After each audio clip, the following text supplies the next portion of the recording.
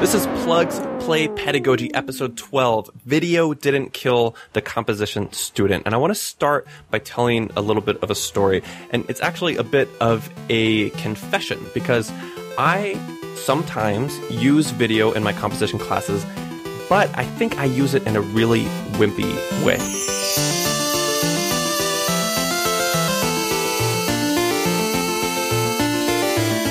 And I say that because when I think of the things I've seen other people doing with video, having students go out and record with their cell phones or record with cameras or even write really complex scripts to think through what could I do if I was writing or creating a movie of some kind and sending meaning that way.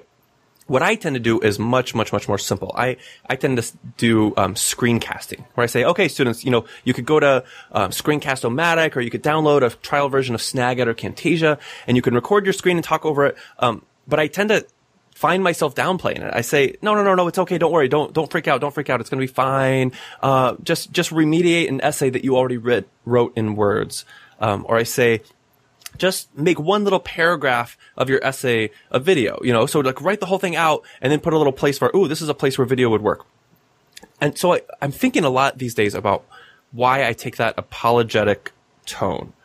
So today's episode is in some ways directed at me as the person who thinks of myself as a hip multimodal composition instructor and yet doesn't always go the full Monty with everything that I want to do. So I brought on a co-editor for today's episode. I really want to introduce you to John Silvestro.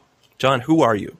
I'm a PhD candidate at Miami University, working on my dissertation on circulating compositions with a particular passion for video, particularly video pedagogy, where I've used it in first-year composition courses going on my fifth year now, but I've also used them in a higher level kind of digital rhetoric courses for sophomores and juniors working kind of across discipline. So, John, I think you're the perfect person to help me think through the way I am, right? That I kind of think of myself as hip and yet don't always, why am I keep calling it hip? I don't know. But I don't always do the more technically challenging things with my students. Do you ever find yourself in that boat where you're not sure how far to push them?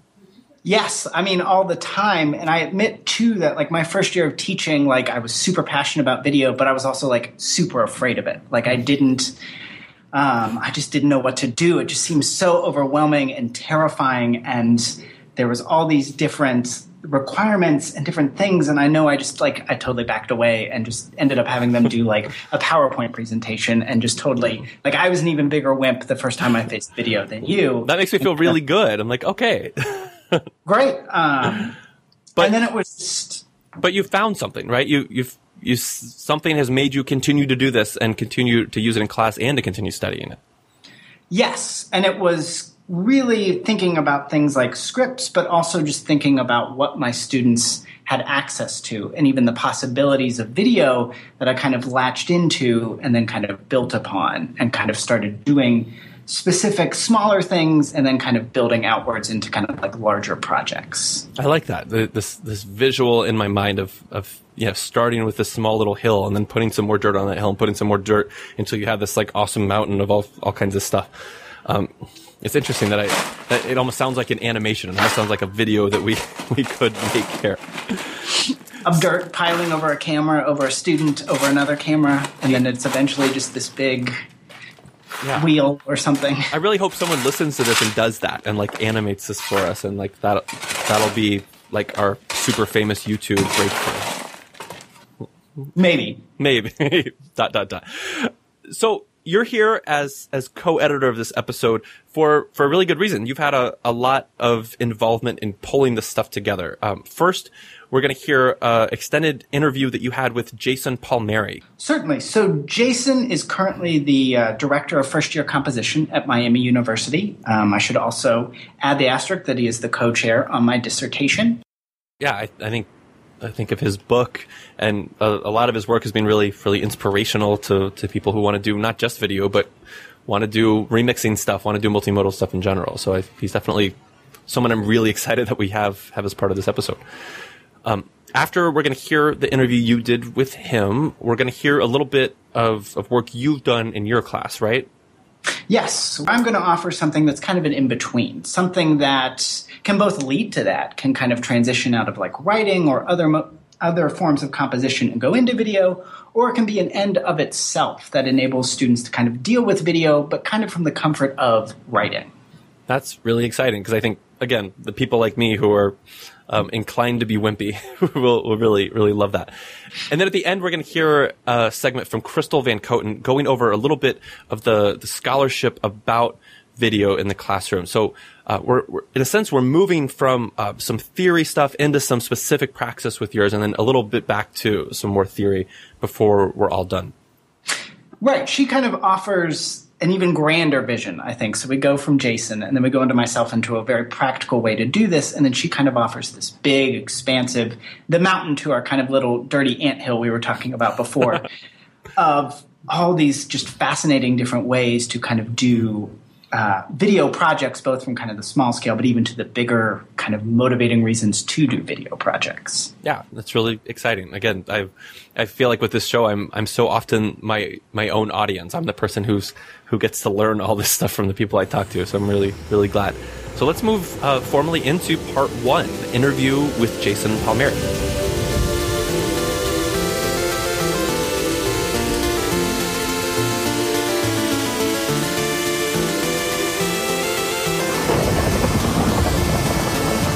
Let's start with, when did you first teach video? What was the class? Why did you teach video? What did it replace? I didn't really start teaching video actually until I got to Miami. In my first year, I was teaching both first-year composition and an advanced composition class. In both of those, I had a very kind of open-ended video project. In first-year composition at the time, the final project was design your own project, and people could design any sort of thing they wanted to write about of any type in any medium. So this was the students or the students? Okay. And I actually narrowed it to essentially make a video about something you're passionate about to an audience you care about. We're going to learn some Movie Maker and some iMovie along the way and talk about the craft of video editing and have a lot of reflection and go.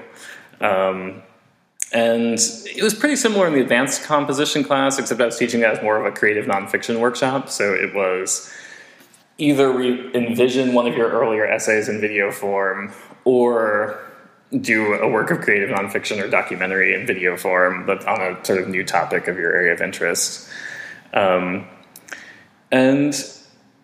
it was really exciting. I mean, what I saw is that there was a lot of passion from students for making videos, that they had a real sense of audience. Even though in this time period, not that many were distributing online yet. You know, it was still... Streaming video online is still a little hard to do, but we would have showings in class on the final day, in addition to all the peer workshopping. And then there was sort of sharing around with the people that you knew. But I think the experience of trying to teach a new medium and a more popular medium that students had some investment in really helped me develop that kind of pedagogical sense and kind of open those dialogues and, you know, share a lot more of the responsibility for evaluating what good means with students, making it more of a collective conversation, you know, us all bringing in videos that we think are interesting and working with them. So you're kind of saying, like, access needs to be a part of any video pedagogy, not even just access for the students as producers, but even thinking about access for audiences and even people? Yeah, I do think that is definitely true. You know, thinking through the question of captioning video production as well, and the importance of doing that for things to be accessible to everyone. Certainly, the other thing, though, I would say is that video does not necessarily require expensive and new technologies. It does require a certain level of access that many people don't have, but really amazing video can be made on quite a few different kinds of cell phones now, even edited on those cell phones and uploaded on those cell phones. And so I do think that we also definitely need to avoid sort of fetishizing a kind of professional media aesthetic and instead be thinking about teaching people to make vernacular video, amateur video, which has its own aesthetic. And there are ways you can go wrong aesthetically in an amateur video community, but it's something that's a bit more reachable with a diverse variety of tools that we might have. At the same time, obviously, we need to keep advocating for more access within our institutions and also pushing back against narratives that students already have this, like that we still need to be keeping open labs, that we still need to be purchasing and updating new cameras for people and not assuming that everyone just has a camera in their pocket, because that's not necessarily true. What do you think the baseline is for a video project in kind of a composition course? Well, it's partly as to whether or not it's a mandated video project or one of a series of options out there. But I think ideally you need to be in an environment in which everyone has the ability to both shoot and edit video, or perhaps download and edit video if it's sort of a more remixed form of composition. And that probably means that everyone has access to a computer. But, I can take somewhat of an expansive sense of what a computing device means. But I wouldn't just say a cell phone, because of course cell phones come in a variety of ranges and capabilities. Yeah.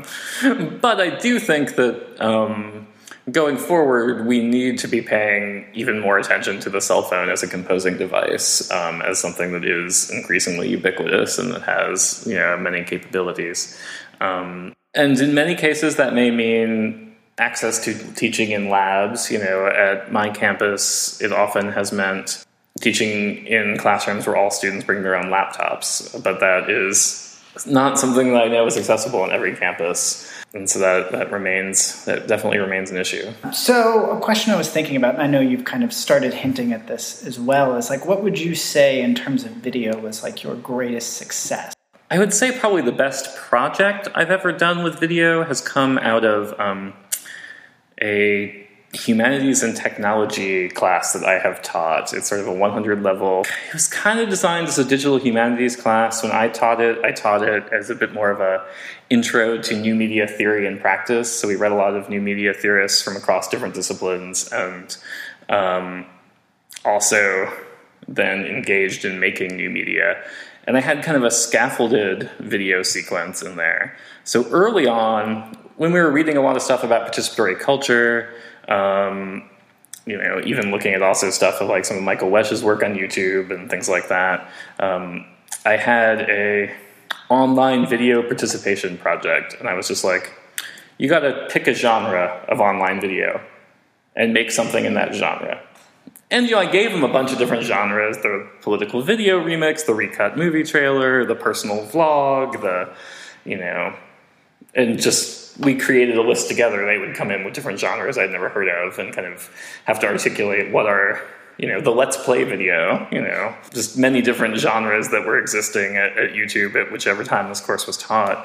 And their goal was just to make a video in that genre and write a reflection sort of articulating how they're building on those genre conventions, but also how they're doing something novel that might actually find an audience. And I think what made that project so great is that I did not try to make them make the kind of video I want to make. Like, I didn't try to have them make the particular social justice kind of video I want to make. I didn't try to have them make the video that was actually an academic argument. I was just like, your goal here is to participate kind of ethnographically in the online video community and to do it through making as a kind of participant observer. And I'm still evaluating sort of, is there a sense of craft? Can you sell me on, I actually made this thing? But I'm as much evaluating your ability to articulate in a reflection, what you've learned about the process of genre, what you've learned about online video. So first of all, the projects were really quite good. And I think what was also helpful is everyone learned how to edit video from this project in a pretty low stakes kind of way. Like, I think it was only worth like a relatively small portion of the grade. I made it pretty clear that, I was going to be focused more on the reflection and just a sense of did they do that genre, but expecting this to be kind of an attempt. And so it was a really low stakes way to get them learning about video. So then, when I turned to the final project, there I wanted them to make an argument about new media, and I wanted them to use a form of new media And I encouraged video. I was like, use video. Here's the assignment for essentially making a new media argument in video. And then talk to me if you want to use another form of media. I'll probably go for that, but we'll just have to work out your requirements. And so first of all, I think one thing that was helpful is when we started this project, everyone already had a baseline for video editing and even a language for talking about some of the craft of it. So we didn't have to spend time on the technical stuff as much then, and really could spend time on honing the argument. And I got some really interesting projects out of there. Like, I remember a project that used video to think about new media and the concept of the filtering of identity and drawing connections between like auto-tuning and Photoshop and Facebook as different sort of identity templates that in certain ways kind of flatten presentations of identity and kind of lead to a sort of reinforce a kind of normativity that was really pretty interesting. I had, people making really kind of cool documentaries about like social media and its impact upon relationships among college students, going out interviewing people about how their sense of how social media was kind of mediating their interactions. I had some interesting kind of creative remix projects kind of getting into using found footage and trying to make arguments about posthumanism, one of which actually got released on Reddit and got like 10,000 views out there, partly because the connection to posthumanism was more in the reflection. It was still definitely in it, but more in a creative way, trying to think through that. But where I felt good about that is it was a class where we really had time to focus in on video production and really kind of value that in a strong way. And, for that one, I really placed the emphasis more on the video product itself and less on the reflection. Like the first time, I was sort of like, this is a try. And partly because you're going to be working in genres, some of which maybe I don't even participate in, like to a certain extent, you're going to have to like do the work of just telling me why it's good. Whereas in this one, we were trying to create something that was making an argument about some of the issues of the course, broadly themed on kind of how our technology is kind of influencing what it means to be human writ large into a variety of sub-questions. And I found a lot of engagement in those projects, and I think relatively high quality along the way. And I think it was that kind of scaffolded approach to video. And, it's also somewhat significant that, part of the freedom in that class is it was not defined as a writing class. Mm-hmm. There was definitely writing in it. I was using, it wasn't just doing video. We did like an ongoing response thing. There was kind of a more new media analytical paper at a certain point, but I didn't feel like at the end of the day I really had promised the university to be teaching alphabetic writing in that class, and I think that freed up kind of the balance of time I felt like I could dedicate to working with video in that space. So in that great long answer, you articulated a lot of different theories and approaches and pedagogies that can kind of go into video. You talked about social justice, you talked about publics and counterpublics, you talked about new media theory, about informal writing, and you kind of spelled out all these different theories that can go into teaching video.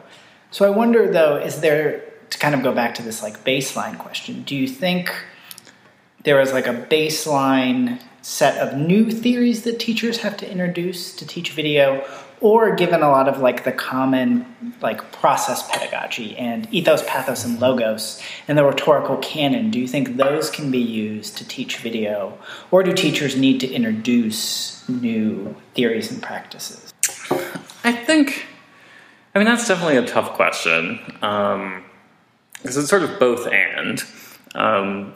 But I think what I would say is, especially in the context of teaching video in a rhetoric and writing class, I think it's important to start by grounding it in rhetorical principles and process principles that we've been learning all along. And this is thinking first-year composition, but also thinking of the place of video within a professional writing major too. Mm-hmm.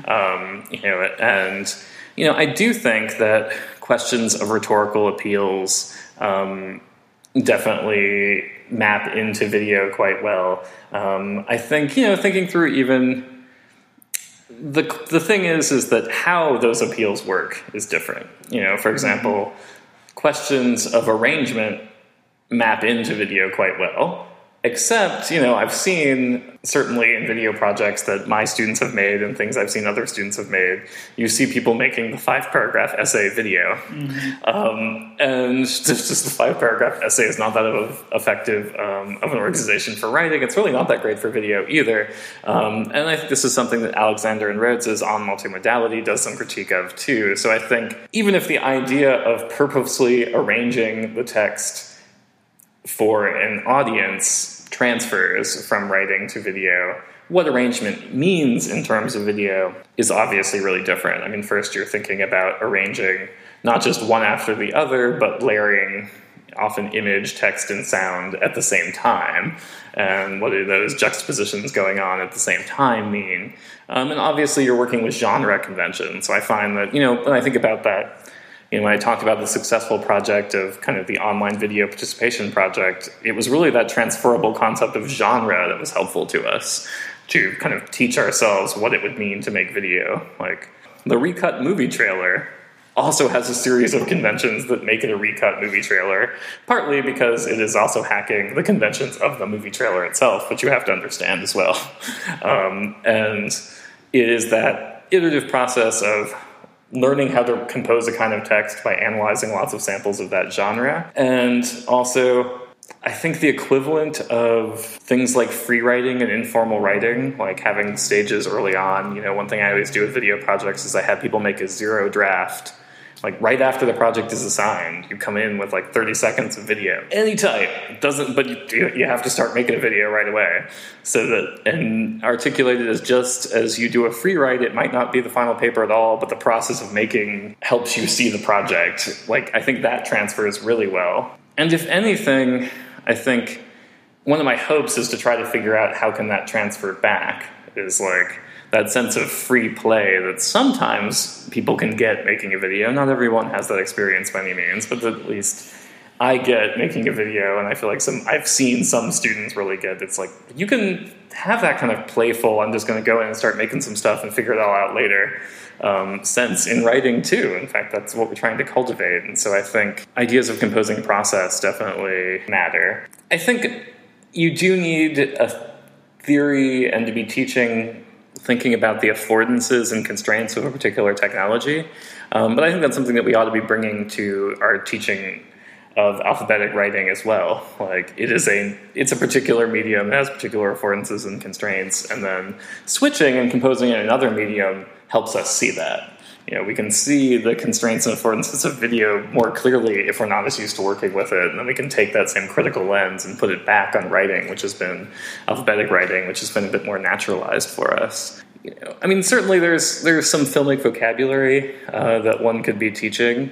I have done some stuff around shot composition and kind of rule of thirds and thinking through camera angles and things like that. Though I tend to build that kind of vocabulary with students less through like an explicit kind of teaching of cinematography and teaching of kind of filmic terms, and more through a collective rhetorical analysis of what we see as successful videos within a genre and what we think makes them that way, using kind of whatever words make sense to us.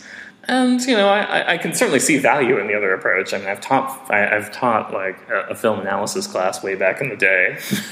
And certainly learning that vocabulary and teaching that vocabulary has helped me, but you have to make choices about sort of what you have time. And, part of me thinks that the reflective consideration of questions of rhetoric, audience, and composing process, drawing upon a kind of composition and writing studies disciplinary background, is what I bring to the teaching of video. And I don't think that's enough to become an amazing video producer, but I think it's a piece that anyone who's going to make a video could benefit from having. But I certainly would be encouraging them to take video courses with people who are going to bring entirely different lenses. One thing I would emphasize is that I think alphabetic writing is definitely a crucial part the video making process. I see it in terms of scripting. I do a lot of work with voiceover or performance. Even though I don't necessarily think reading a script is necessarily the best idea, certainly doing work in scripting can be a way to conceptualize a project. I think reflection in text form can be a great way to be thinking about these questions of rhetoric and process. I also see it as really valuable to be attempting to make an argument in writing and video at the same time as a way to have that kind of reflection about the affordances and constraints of each. And so I see them as really working together. And I want to emphasize, I see it as working the other way too, that ideally video can play a role in as a kind of informal composing for alphabetic writing. I've played around with students doing video responses to readings, or kind of the option to do a proposal for an essay as a quick talking head video, because you can now turn on the camera right in YouTube and do it pretty seamlessly. Again, with access to a high-speed internet connection. That's an important limitation. As well as a webcam. But that's becoming a lot more possible, I feel like, than it was early on when I was working with video, to actually integrate video as a kind of informal writing or a really quick screencast. Make the visual version of your argument in 3 images with voiceover. Is something you can do in a half hour. Like there are technologies out there that enable that, and so I think that's also a kind of advice that I would have, especially to teachers thinking about teaching video for the first time, is you don't necessarily have to start with a huge video project. You can also think about some more low-stakes ways to integrate video into something else you're already doing, and then sort of build towards that project.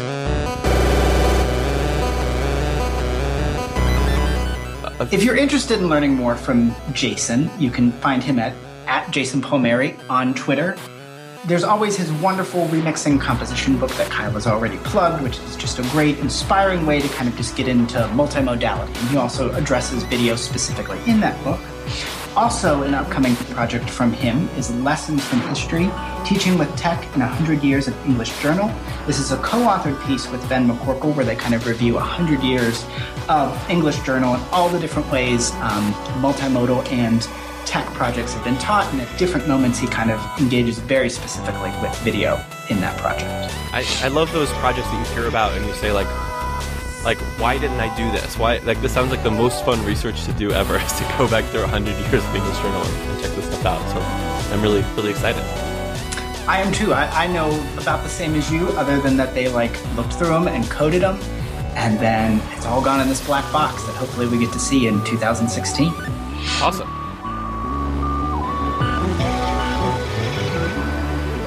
So with that, let's move into part 2, scripting our way to video. And in this part, I really want to turn back to co-editor John Silvestro, and John's here with me. I want to ask about his assignment, specifically what he does. And John, you shared a couple of student samples with me. So tell me a little about the assignment, where that came from, what you're up to.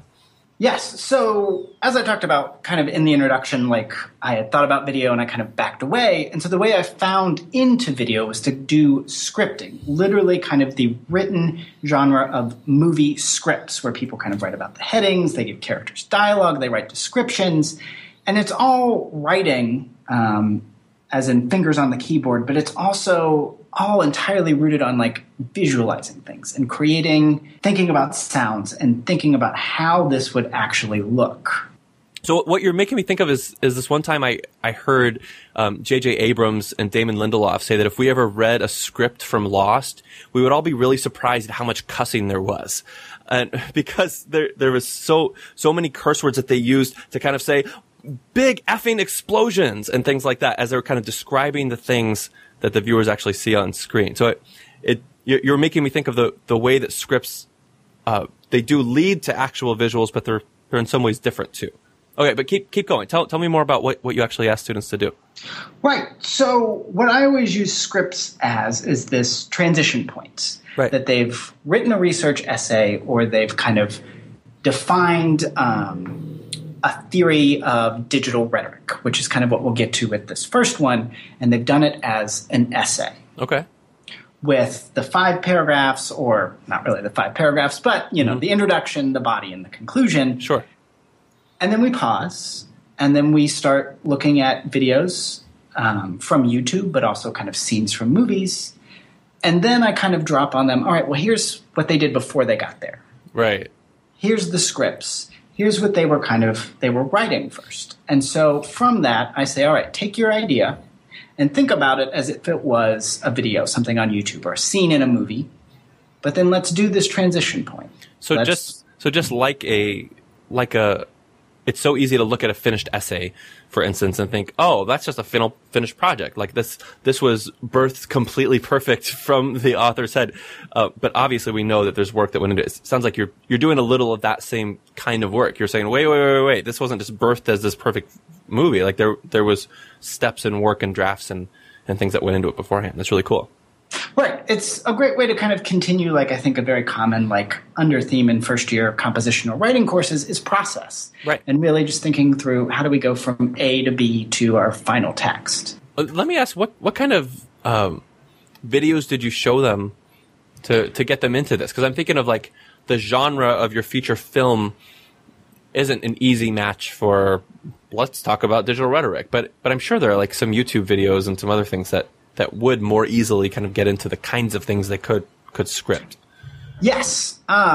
So some of the ones I love to show is Kirby Ferguson's kind of mini documentary / video essay, Everything's a Remix. Yeah, I love that.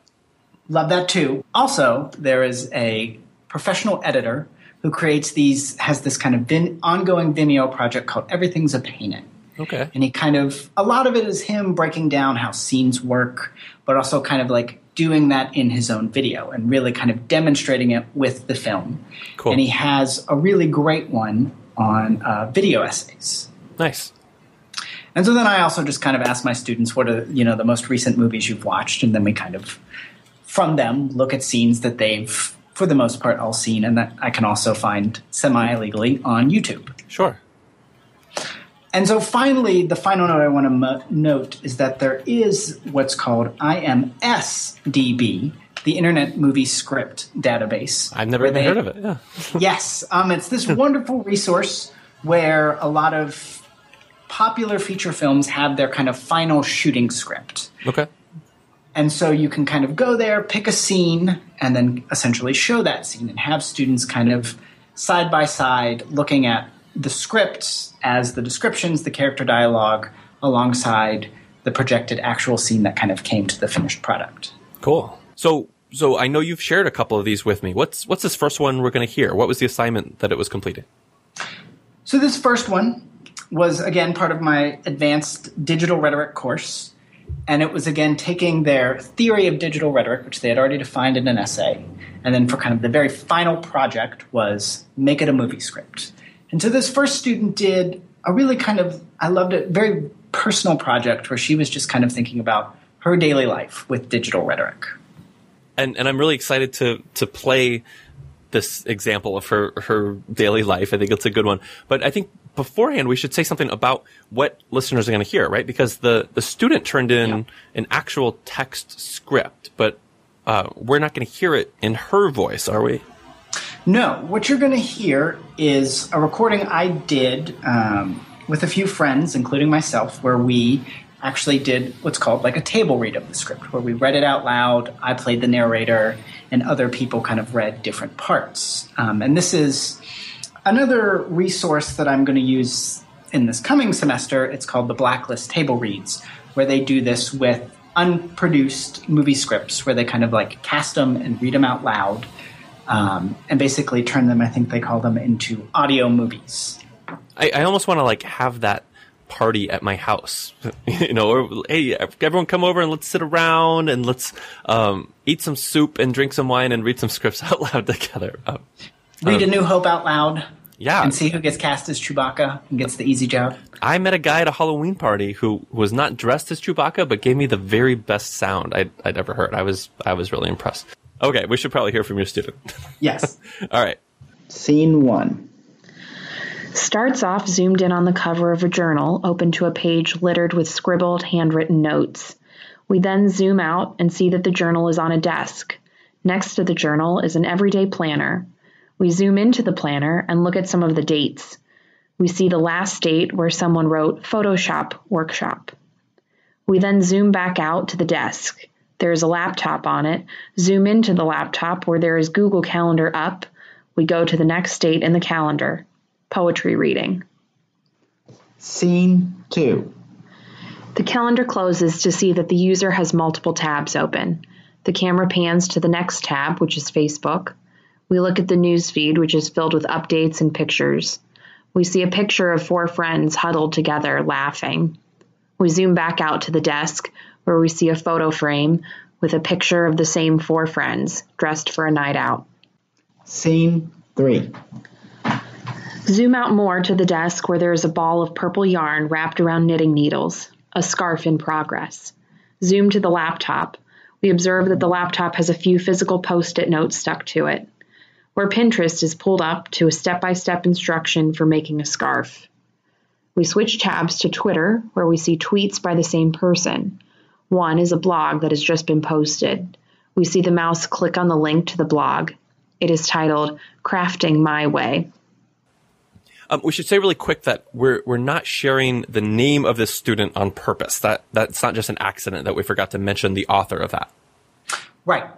When I got IRB approval to get these students' scripts and all of their work from this course, I gave them the option to not give me their name, to basically submit it anonymously. All of the scripts we will be hearing today were submitted through this kind of form. Totally great. Yeah, I just, as long as we're honoring their wishes, it feels good. Now we're going to hear a longer one next, and I know this one's a little bit different. How do you want to prep this for us? Right. So this one came from a first-year composition course where a student had, here at Miami, we have these inquiries, and the third one is a long research paper where the students kind of do certain levels of research, both academic and public, and then come to some kind of new argument, new position that they had then before they had started the project. And so then what I do is, much like I described before, I kind of show them scripts, I show them videos, and then I ask them to take that and turn that into a script. And so with this one, I had also taught Sergei Eisenstein and his theories of montage and kind of how images are used. He said that film is completely neutral until it is cut, and then it has meaning. And so based on that theory, I taught editing and filmmaking. And so this student, what I love about the script is the way the student tries to play with montage and play with cutting and play with editing. Cool. However, I note that this came out of a research paper that the student reached a conclusion, an argument that I didn't necessarily personally agree with, but that he had found a way to kind of articulate this idea, this position, both as an essay, but then as this kind of like crazy out there video. Happens to all of us, yeah. Where we don't always agree with the student, but still they create awesome stuff. Exterior, black screen. TV violence. Black and white image of bandit firing at the audience at the end of the great train robbery. Whether it's a cop show, a vigilante crusade, or a horror rerun, your chances of encountering blood splatters, screams, and bodies is greater than ever before. Sound effects. A chainsaw revs and revs. A machine gun fires into a crowd. Black screen. TV violence isn't lawless. The FCC regulates TV content with surprisingly detailed stipulations. But even within violent shows, there's a code of sorts, a kind of justification for violence. Tony Soprano sits in his psychiatrist's office. We're soldiers. Soldiers don't go to hell. Young kids walk down the sidewalk. But the reasoning that leads to hyperviolent programs' permissibility is the same reasoning that is leading children and adults to enact violence on others. TV violence is eroding society's sensitivity to real violence, and we are all at risk of this trend. Black screen. The Founding Fathers mill around the Bill of Rights. The greatest philosophers of democracy stress that violence isn't the problem. The problem is who should be given the right to use violence or coercive power. Iconic image of the Battle of Lexington and Concord. And while the philosopher founders of this country used quite a bit of technically illegal violence, they established a system that vests the power of violence in only the government. Today, we do acknowledge the right to defend oneself with deadly force when life is threatened. Image of soldiers storming the beach at Normandy. But even this small grant of extra-legal violence is highly limited and controversial. Image of police officers using excessive force. Just as the Zimmerman case demonstrated, sometimes government misuses its power, and what was meant to protect society can, in rare instances, wound it. Cops opener logo. But shows that dramatize the violence of the law stand to paint police in a broad, heavy-handed brush. People can, and do, begin to distrust the law as the legitimate use of violence. Image of LA race riots from above. Black screen. And what happens when people lose confidence in the state to arbitrate justice? Unfortunately, some look to a form of tribalism as a source of authority or protection. Scene of the Sons of Anarchy sitting at their meeting table.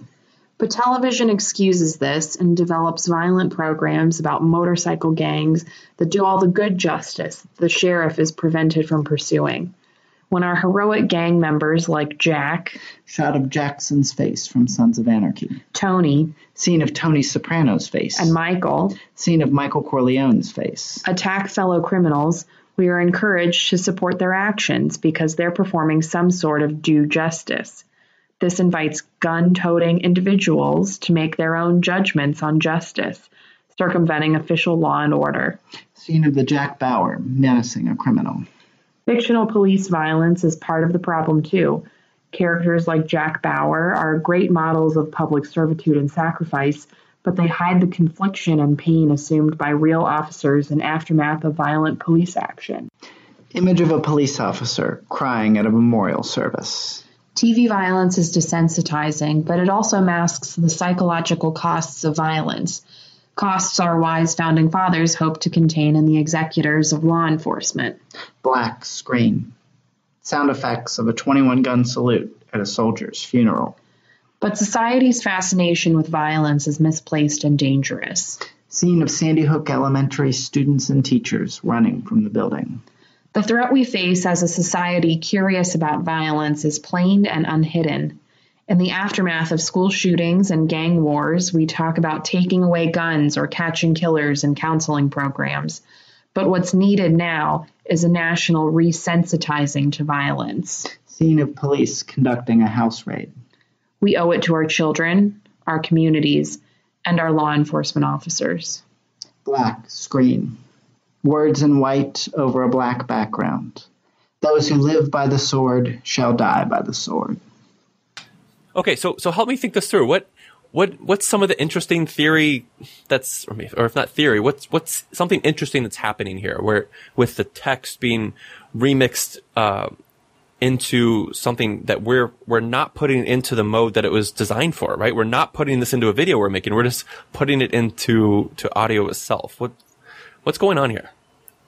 What I think we're hearing from here, at least when I heard that, I was thinking back to something Sergei Eisenstein, who was also a teacher, and so why I kind of love to go to him for thinking about video projects and film projects, is that in his essay called A Course on Treatment from his larger book Film Form, he talks about that the only way to learn one art form, and we can kind of extend that to like modes or extend that to kind of genres, he says the only way to learn one art form is to study it in comparison with other forms. And so what I think we're doing here is we're taking the student who is comparing kind of the essay to film through the script, and then we're kind of comparing the script to kind of the audio play or the podcast. So Eisenstein would say that we're actually better able to understand both by doing both. Exactly. He was overly dedicated to film, but kind of came to it through theater. And so he was, even the idea of montage, which is so central to him, came from him thinking about the ways actors kind of moved across the stage and created different juxtapositions with their body. Interesting. Something Sergei Eisenstein said also in his kind of introduction to film form when he was kind of pulling the whole book together. He said, cinema, and we'll asterisk that and say video for our purposes. Sure. Cinema is able, more than any other art, to disclose the process that goes on microscopically in all other arts.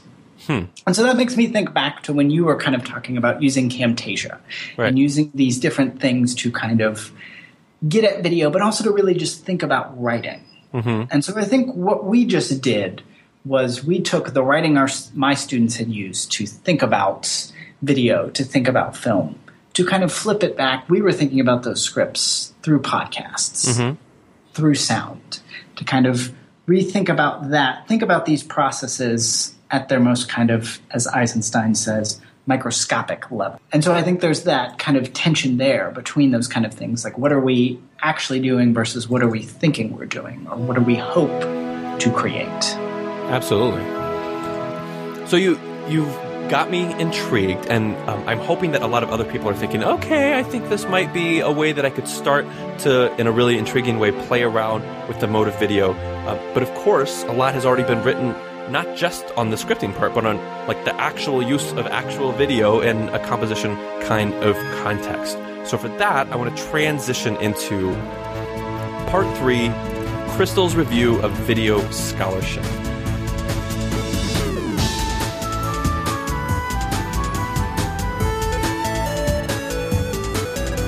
And I say Crystal because this is a piece that was produced by Crystal Van Coten, assistant professor of writing and rhetoric at Oakland University. Crystal is one of those super smart people who knows a lot about video and uses it both in her research and in her classroom. So I'm really excited to see what she has to say about where we can turn if we want to learn more. Here's Crystal. Hi, podcast listeners. This is Crystal Van Coten, assistant professor of writing and rhetoric at Oakland University. I started teaching video composition in my own writing courses about 7 years ago when I was a first-year PhD student at the University of Michigan. And I started doing video in my courses with a trial and error pedagogical method or model, you could say. So what that meant was I tried things. I designed some lessons for video. I asked my students to compose. I looked at what they did and what they composed and what they created, and then I reflected over my pedagogy and I revised as I went and tried something new the next time.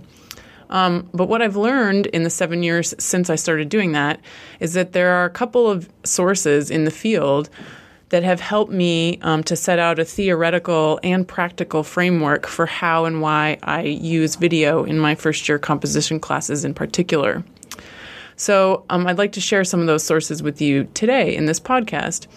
When I think of video composition in the first-year writing classroom, though, one of the most important questions that comes to my mind is the why question, which I've been asked a lot. So the why question is, why would you choose to ask students to compose on video, especially in a first-year writing class, versus in another format that might be at their disposal, a format like an essay, for example, or a website, or a blog post? So in thinking about this why question, 3 sources come to mind that have helped me to set out what I would call a theoretical base for video composition in my own writing courses. And these have helped me to know how to answer the why question when I get it in much more specific ways. So the first source that helps me to answer the why question is Sarah Arroyo's book from 2013 called Participatory Composition, Video Culture, Writing, and Electracy. Arroyo's book offers a large, expansive framework for composing with video, and it's a framework that I think could be used for an entire course and not just a single project. So she draws on Gregory Ulmer's theories of electracy, and she studies and she outlines the unique communities and the cultures and the composing practices that have arisen out of online video, particularly video that is on YouTube. And Arroyo provides a framework for online and digital video projects that situates them amongst this participatory culture of YouTube and file sharing websites. So one answer to the why question is related to Arroyo's notion of participation. Video is one way for students to enter the conversation, to participate, and then to speak within and among communities. Second, Jody Shipka's book, Toward a Composition Made Whole, also offers a large framework for composition that suits an entire course like first-year writing. So Shipka introduces her theory and pedagogy of what she calls individuals acting with mediational means. And this pedagogy requires students to search out and compose with multiple materials for specific purposes. So these materials can include T-shirts, for example, the packaging for toys, abandoned grocery lists, even rocks. And in terms of first-year writing pedagogies, Shipka's framework could be used for a course that would then include a video project in which students select and compose with various materials and modalities. So a second answer that I give to the why question of video composition in a writing course is surrounding Shipka's notion of composing within and across multiple media, but for specific purposes. Video becomes one medium that allows for this action across multiple modes. And third, Bump Halberter's book, Mike's Camera's Symbolic Action, Audio-Visual Rhetoric for Writing Teachers, approaches the teaching of what he calls AV writing or audiovisual writing. And it approaches AV writing specifically through a focus on learning goals and realizing learning goals for students. These learning goals for Halberter invoke the habits and awareness of writers. And this is the objective then of video assignments, is to teach and to develop the writer, not to teach the product of video. So Halberter uses new forms of composition, the AV writing, as a means for addressing problems that students already have, existing problems, or they could be emergent or persistent problems that students deal with.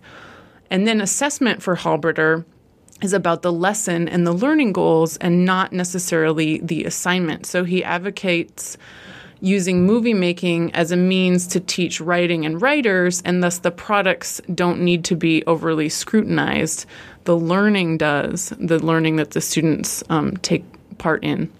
So a third answer to the why question of video, I think, can be found in Halberter's notion of learning goals and addressing problems through video. Video is a way to learn the habits and the awareness of writers in an alternate space. In addition to addressing the why question relating to video composition in first-year writing, there's also the practicality then of designing lessons for students to help them compose and to learn with video. So I'll offer two additional sources that can help you think through designing particular video composition activities, and these sources have been helpful for me too as I do the same. So the first is Stuart Selber's multi-part framework for multiliteracies, and the second is my own list of 4 writing and rhetorical concepts within which students can develop what I call meta-awareness about composition through video. So first, Selber's framework for multiliteracies is often cited in the field, and this framework is from his book, Multiliteracies for a Digital Age. The framework has 3 parts: functional, critical, and rhetorical literacies. Functional literacy is organized by the computers as tools metaphor, where students are users of technology with effective computer use as the goal. Critical literacy, then, is organized by the computers as cultural artifacts metaphor, and students become questioners of technology who take part in informed critique. And finally, rhetorical literacy uses the computers as hypertextual media metaphor, and students learn to be producers of technology with reflective praxis as the objective. So I use this FCR framework, functional, critical, and rhetorical framework, when I think about how I design my activities for video composition in the lessons that we do in class. So I start with functional. What functional skills and functional literacies do my students need to be able to make a video?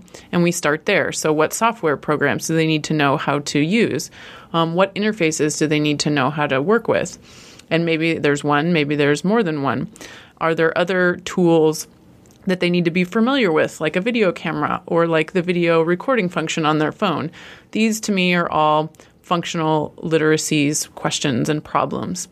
So that's one area that I design lessons to address. How can we get some functional skills and functional literacies for video making? Then I turn to critical. What critical literacies do they need to develop as they compose video? Where can they take part in informed critique, for example, both of the tools that they're using and how they're designed and of the systems that they're learning about to distribute their content? And then finally, we talk about rhetorical literacies. Which rhetorical literacies are important for video making? How can we encourage students to focus on rhetorical concepts, things like audience and purpose and appeals to logos, pathos, ethos, and kairos, for example, and doing that through video? How do rhetorical appeals shift when they're in video versus when they're in a written essay? So we talk about all of those. So Selber's 3-part framework is one way that I have found very useful as I organize and design lessons for video composition in first-year writing. Finally, one overarching goal that I have for students in all of my writing courses, but for my first-year writing students in particular, is the goal of developing what I call meta-awareness about composition. So meta-awareness about composition, for me, is revealed through an ability to reflect on awareness of rhetorical choices that are made through writing and language, but they're also made through multiple modes of expression, like visuals, sounds, movements, and combination of these modes that students are using when they compose on video. So in a forthcoming article that will be in Composition Forum soon, which is entitled Identifying Components of Meta-Awareness About Composition Toward a Theory and Methodology for Writing Studies, I use a qualitative case study of video in 2 first-year writing classes to map out 4 writing and rhetorical concepts within which meta-awareness about composition became observable. And so these 4 concepts I use now when I design my own activities and lessons for video composition. So the concepts include the following. Number 1 is process. Number 2 is techniques. Number 3 is rhetoric. And number 4 is what I call intercomparativity. So process is what it sounds like. It's planning, revising, giving and receiving feedback. Techniques include traditional written techniques for writing and also audiovisual techniques such as juxtaposition, using metaphor, using music as rhetoric, etc. Rhetoric then is focusing on an understanding of the rhetorical situation, so the reader, the writer, and the text itself, and how those interact. And then intercomparativity is an understanding of similarities and differences across modes and media. And so what is the same when you compose on a video versus in an essay, and what is different, obviously, because they're not the same thing, they're very different things. So those 4 techniques offer another way that I think we can approach the design of lessons for video composition, focusing specifically on developing awareness in each of those 4 categories. That was Crystal Van Coten, Assistant Professor of Writing and Rhetoric at Oakland University. She tweets at Crystal VK. That's Crystal with a C, and then the letters V as in, I don't know, what starts with V? As in video. Oh my goodness. V as in video, K as in Kyle. Oh, that's really cool. Crystal VK. She also, as she mentioned, has a forthcoming article in Composition Forum called Identifying Components of Meta-Awareness About Composition Toward a Theory and Methodology for Writing Studies. So definitely keep your eye open for that. And with that, John, I think we're just about done. Yeah, I mean, I guess I can plug myself just a little bit. Please do. Please do. I can be found at j-silvestro at Twitter. You can reach me at my email, which is silvesj2@miamioh.edu. Those lovely academic email accounts. Of course. And also, I can just be found in the bunker, working on my dissertation, shutting out the rest of the world. I know all about the bunker. You know, I still have really fond memories of the computer that I used to write my dissertation on, because all of my MP3s are tagged really well on there, and the computer's getting slower and slower, but I'm still kind of like, when I do sit down at it, I'm like, oh, I like working here. This feels really good. So you still use that computer? I do sometimes, yeah. It's kind of like, it's up in the office, and like some programs are on there that I still want to use. If I want to play Myst 5, it's only installed on that. So I'm like, okay, let's turn on the old PC. See, I have dreams, to go back to J.J. Abrams, of blowing up my computer once the dissertation is done. Big, cinematic, panoramic shot of the computer exploding, parts flying everywhere, and some kind of grand epic score announcing that this process is done. You can be assured that I'm going to mix in some sounds and J.J. Abrams music there. I'm just trying to decide, do I use like a score from Lost or a score from Star Trek? We'll figure something out. Or can you go to Star Wars now, or is that... Oh, that's a really good question. I don't know. I don't know. We've got so many video things that we could talk about here. We do. Well, I hope people feel inspired and kind of encouraged to try some things out. I love that we have such a variety of levels and such a variety of support. And I love having you as a resource. I hope you don't mind if I or other people tweet at you as I'm thinking about video in the classroom in the future. Please do. I mean, I'll be in that bunker. Twitter will be open on the side, but I'll definitely be readily available. Very exciting. So before we turn this off, John, can you tell us about any other basic resources, things that might really help me in the classroom? Certainly. As I mentioned before, there is the Internet Movie Script Database. Sure. There's also YouTube and Vimeo, excellent sites for watching video. But also this website, Celtx.com. I don't know it. CELTX.com. It's this completely free browser-based scripting software, kind of like Final Draft, where it just goes straight into the formatting for you. Oh, wow. And even better, much like Google Docs, you can kind of share across students if you want to do collaborative projects. But the bigger thing is it just kind of provides that scripting formatting. And I remember, I haven't really written many scripts in my day, but I do remember my senior year of college trying to do like a mini script in Word, and actually like centering and typing and changing the margins, and it was really, really annoying. So I love the idea of something doing that for me. Yes, Celtx does that for your students and basically saves you the time of teaching your students how to tab and center. Yes. Which is, sometimes a little harder than you think. I don't know. Tabs always Much work harder. funny. Much harder. And with that, we're at the end of the episode. You've heard sound effects from freesound.org and some music from Overclocked Remix. That's ocremix.org. You can look at my show notes to see the links to the exact clips that I use. This show is also licensed by a Creative Commons Attribution Non-Commercial 4.0 international license, which means that you may legally distribute it for free as long as you don't make any money off of it, and as long as you give me credit for it. Thanks so much to the people who were involved in this episode, including Jason Palmieri, Crystal Van Coten, and of course, co-editor John Silvestro. Thanks so much. No problem. I totally love working with you, Kyle. I'm Kyle Stedman at Rockford University. If you have ideas for future shows, which is, of course, how this episode happened, John contacted me with all these great ideas. You can always email me at plugsplaypedagogy@writingcommons.org, or you can find me on Twitter, where I'm at KStedman. This is Plugs Play Pedagogy.